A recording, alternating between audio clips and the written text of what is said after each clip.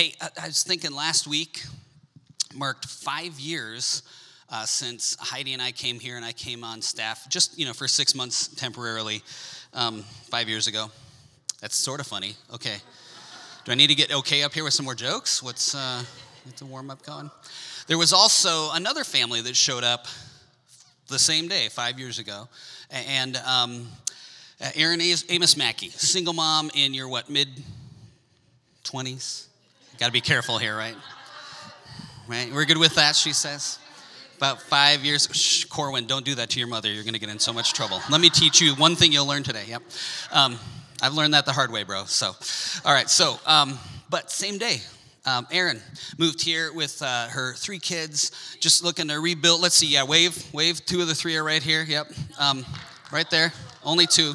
2 of the 3 right there.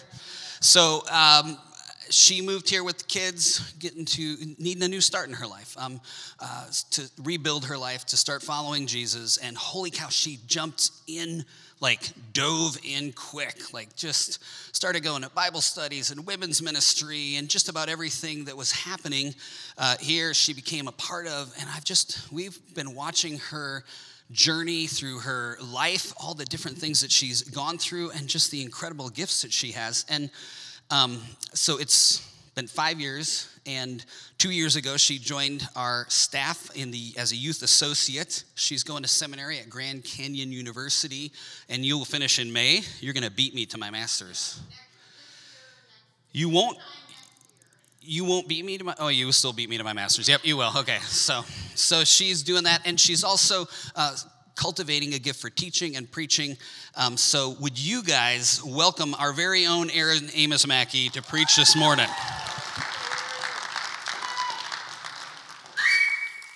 Thank you so much. And he is. I knew this was coming. But good morning, Hope family. It is so good to be here with you today.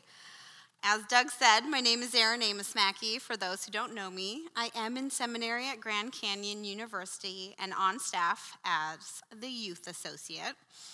And it's really a treat and a privilege to be able to come up before you and share with you what God has been doing in my heart and in my life. And my hope is that God will use what he's doing in me to speak personally to you and where you're at. Last week, Doug kicked off the series that we're in, Love Your Blank Neighbor. We're looking at the parable of the Good Samaritan. Didn't even try to make a joke there. That works. It's found in the Gospel of Luke, chapter 10. And last week, Doug covered the interaction between Jesus and the teacher of the law, really setting us up well, and how we can take some action steps to love our actual next-door neighbor. I'll be continuing where he left off, but first, let's pray. Dear Heavenly Father, thank you so much for bringing us all here today. And I pray that you would soften our hearts and open our minds for what you have for us today. And that you would give us the spirit of wisdom and revelation so that we would know you better. Holy Spirit, I thank you so much for your presence.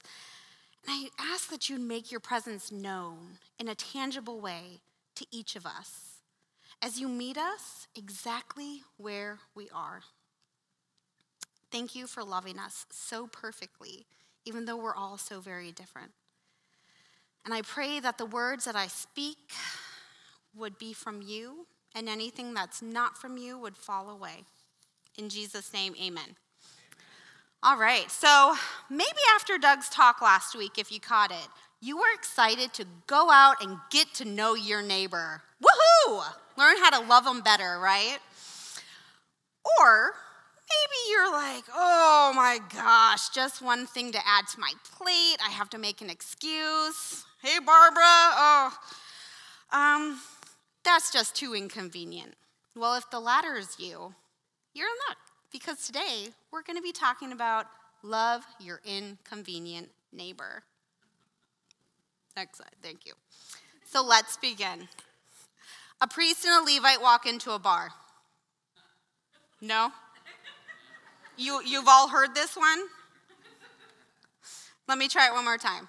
A priest and a Levite walk into a bar. Ouch. Oh, wait. Sorry, that's the wrong parable. Starting over. We'll be in Luke chapter 10. For those who have your Bibles, turn with me now. For those who don't, it'll be on the screen.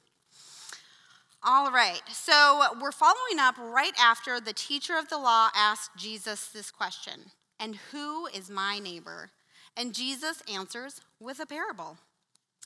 When he was attacked by robbers, they stripped him of his clothes, beat him, and went away, leaving him half dead.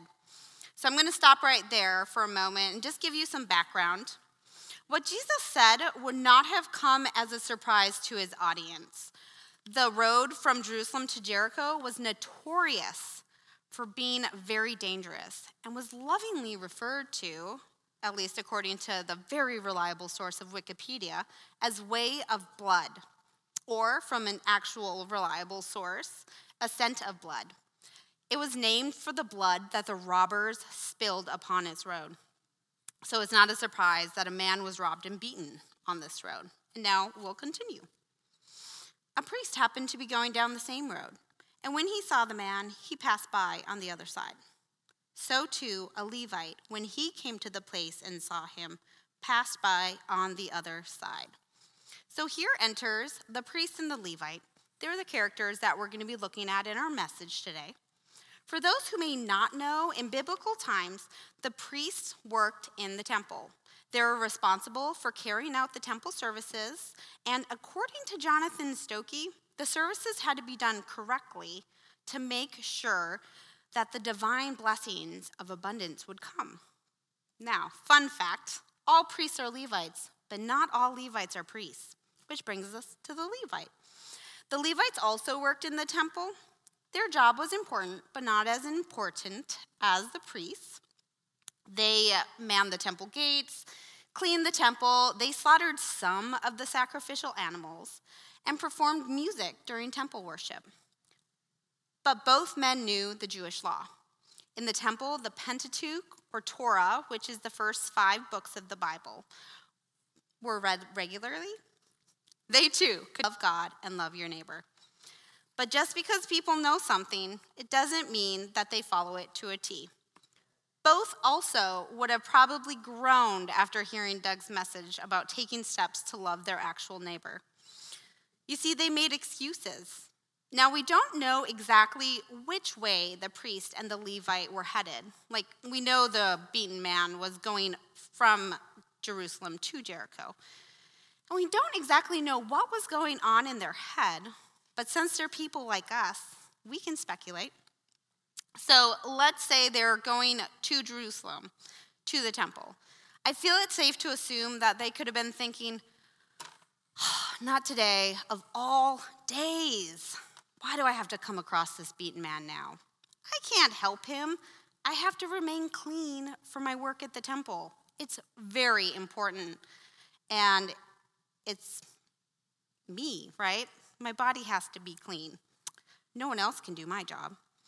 Now, let's pretend they were heading to Jericho. Maybe they're going home. Why did it have to be today of all days? I just got done with a really long stint at the temple, and I have a long way to go, and I'm so tired. I don't have time for this guy.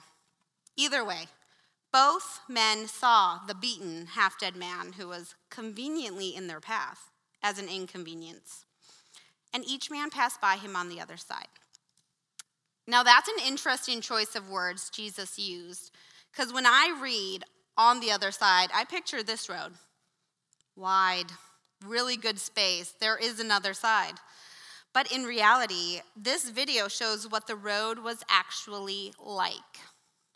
As you can see, these people are walking a single file line. They could possibly walk side by side.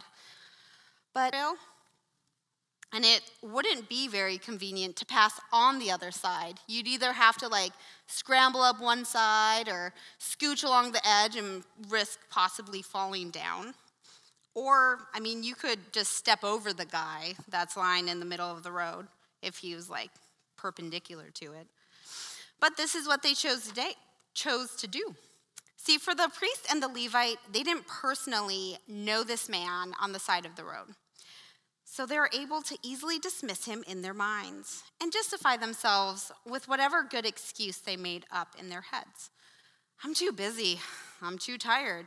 It would nullify my work at the temple. What have you. So, whatever reason they chose, both viewed this neighbor as an inconvenience. Now, it's really easy for me to read this part of the parable, shake my head at these guys and be, shame on them. Why couldn't they just help that guy? But if I'm really honest, I can identify myself in them. I too have found people to be inconvenient. And I'm not just talking about the guy at the side of the road. I'm talking about the people in my house. As I've been thinking about who I see as an inconvenient neighbor, God has made me aware of how I've been treating my children as inconvenient neighbors. Do I really have to listen to this kid talk about Beyblades for half an hour?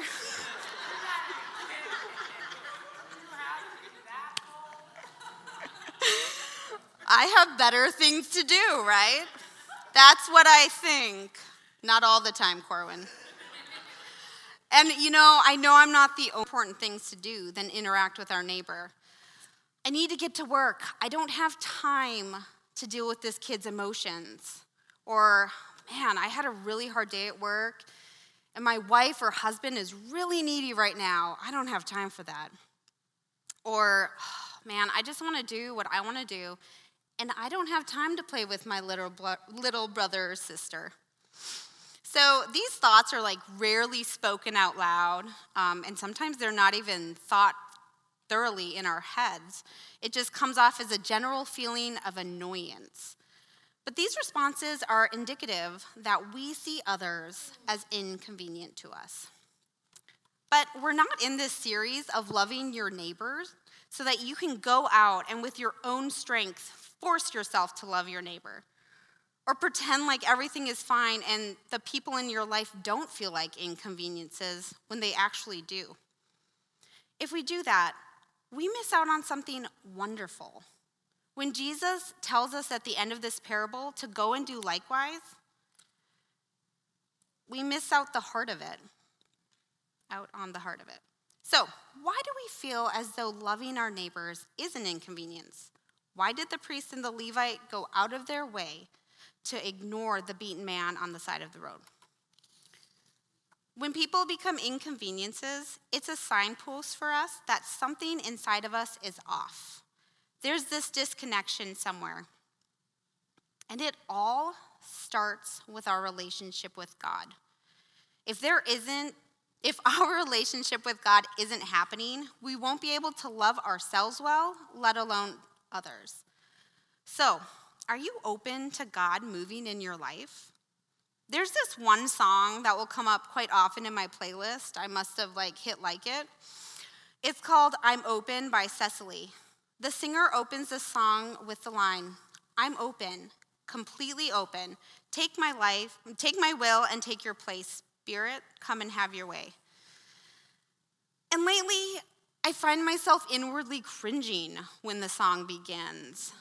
I mean, it could be that the woman hits this tone that I just don't resonate with. But that cringe leads me to wonder, is it because I'm not actually open to God? I mean, I wonder this because I realized when my children felt inconvenient to me for a while, I'd closed off myself from God. And closing myself off from God started small, which is how most unhealthy things do, and then it gradually snowballed. And in fact, I thought it had started off as self-care. I won't get too deep into self-care, but there is a spectrum. At one end of the spectrum, people can see self-care as indulgent. Aren't we supposed to love others? I don't have to take time for myself. But when they do that, they're actually denying themselves, denying what they truly need so that they can love others well.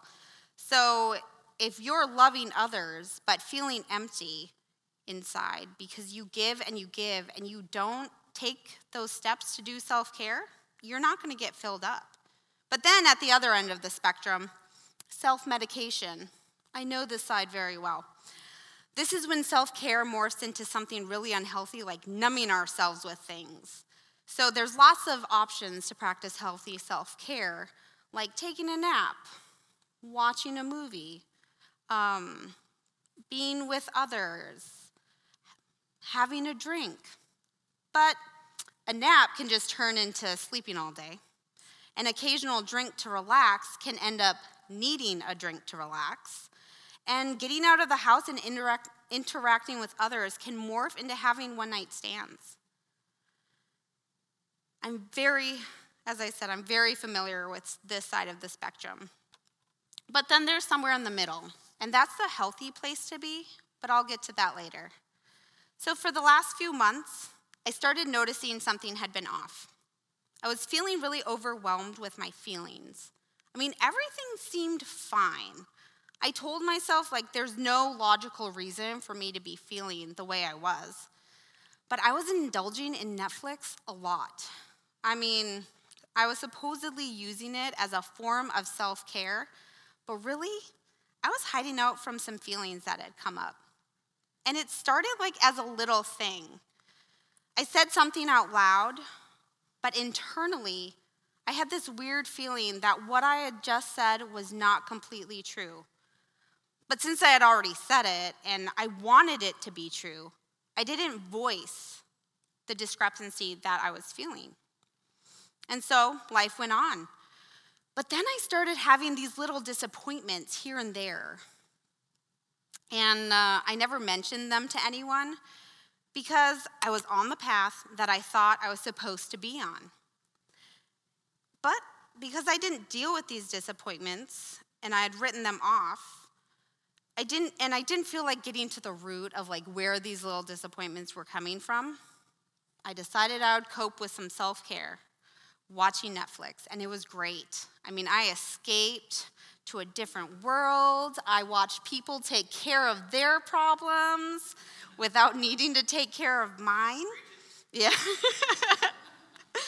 And so I did that for a little while.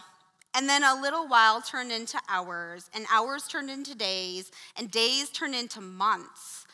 And eventually, I found myself shirking my duties. I go to seminary at GCU, so I have homework, and I'd be like, I really don't want to do my homework right now. Netflix is nice. Okay. I did get the assignments turned in. Don't worry. I'm still that 4.0 student. But yeah, I was using Netflix like a drug to numb myself from my emotions, and sadly, it just ended up numbing myself to the world around me. See, I was denying what was going on inside of me. I was pretending like everything's good. I put on this mask, and I decided I would just grind it out and keep doing for God instead of bringing my feelings to God and the community that was around me. I was scared to bring up what was going on inside of me because I didn't want to lose what I had. And this took a lot to manage that lie, and which gave me no energy for anyone else. And maybe you've been there, maybe you're there now, or maybe you'll definitely be there in the future one day. You feel like something is wrong with you, but instead of turning to God, you turn to something else. Something that won't cause you to deal with what's going on inside, at least for a little while.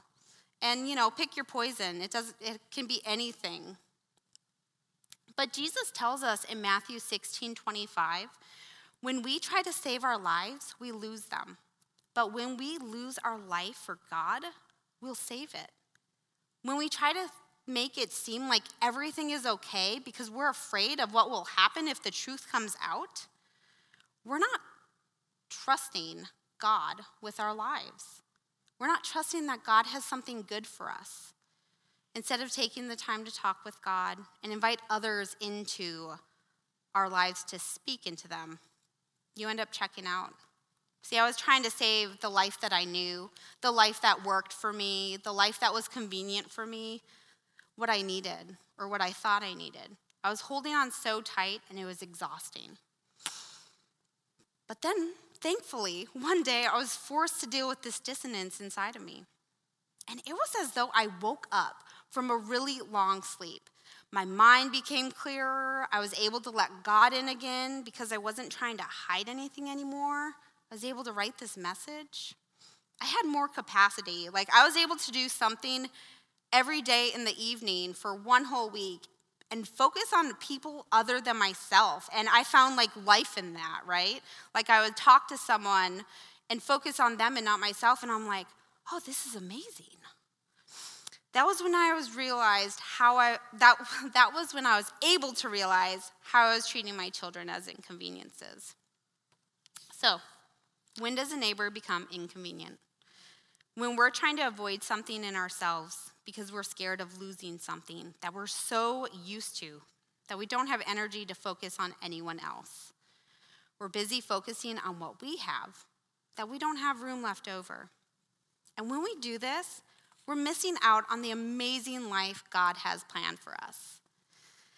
And maybe this is what the priest and the Levite did too. They were so focused on themselves and what they had to do and ignoring what was probably going on inside of them, that they went out of their way to avoid the man who was in desperate need of their time and attention. Sure, what they were doing was for God, but that's not what God is inviting us into.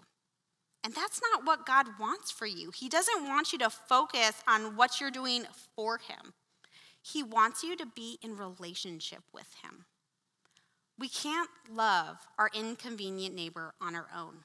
That would just be continuing to do for God. The sweet spot of the self-care spectrum is when you're able to take care of yourself and have leftovers for others. This is done by taking time to be with God and be open with God about how you're feeling and what he may have for your life. See, God created us to be in relationship with him. And the good news is that when we're connected with God, loving others will come naturally. The priest and the Levite were performing for God, and in their performance missed out on the relationship with God, and their neighbor became an inconvenience. I was avoiding what was going on in my heart and blocking God out, and because of that, everything became an inconvenience. So as the band comes up, here's the point that I don't want you to miss. It's time to wake up to what's going on inside of ourselves. If loving others is inconvenient, then something is hindering our relationship with God, and we need to talk to him about it. We won't have a full life if we aren't connecting with the one who gave us life. So here's the question you can ask yourself and really be honest. How is your relationship with God? Are you doing for God? Are you being with God? Or are you avoiding God? The priest and the Levite knew the law, but they had gotten so busy working for God that they lost sight of their relationship with God. So what are you going out of your way to avoid? Invite God into it and know that no matter what the outcome is, God is good and his plan for you is good. It's better than we can ever imagine. So let's pray. Dear Heavenly Father, it's so hard to love our neighbors when we're so focused on what we're doing or trying to avoid things that are hard. Would you speak to us today and show us the areas where we're trying to earn your love or hide how we're feeling from ourselves? We can't live this life without you, and we can't love others without your love pouring out of us. Move in us today, Lord. Bring us back to you. Turn our hearts towards you once more. Wake us from our slumber. Renew our minds and transform us into your image. In Jesus' name, amen.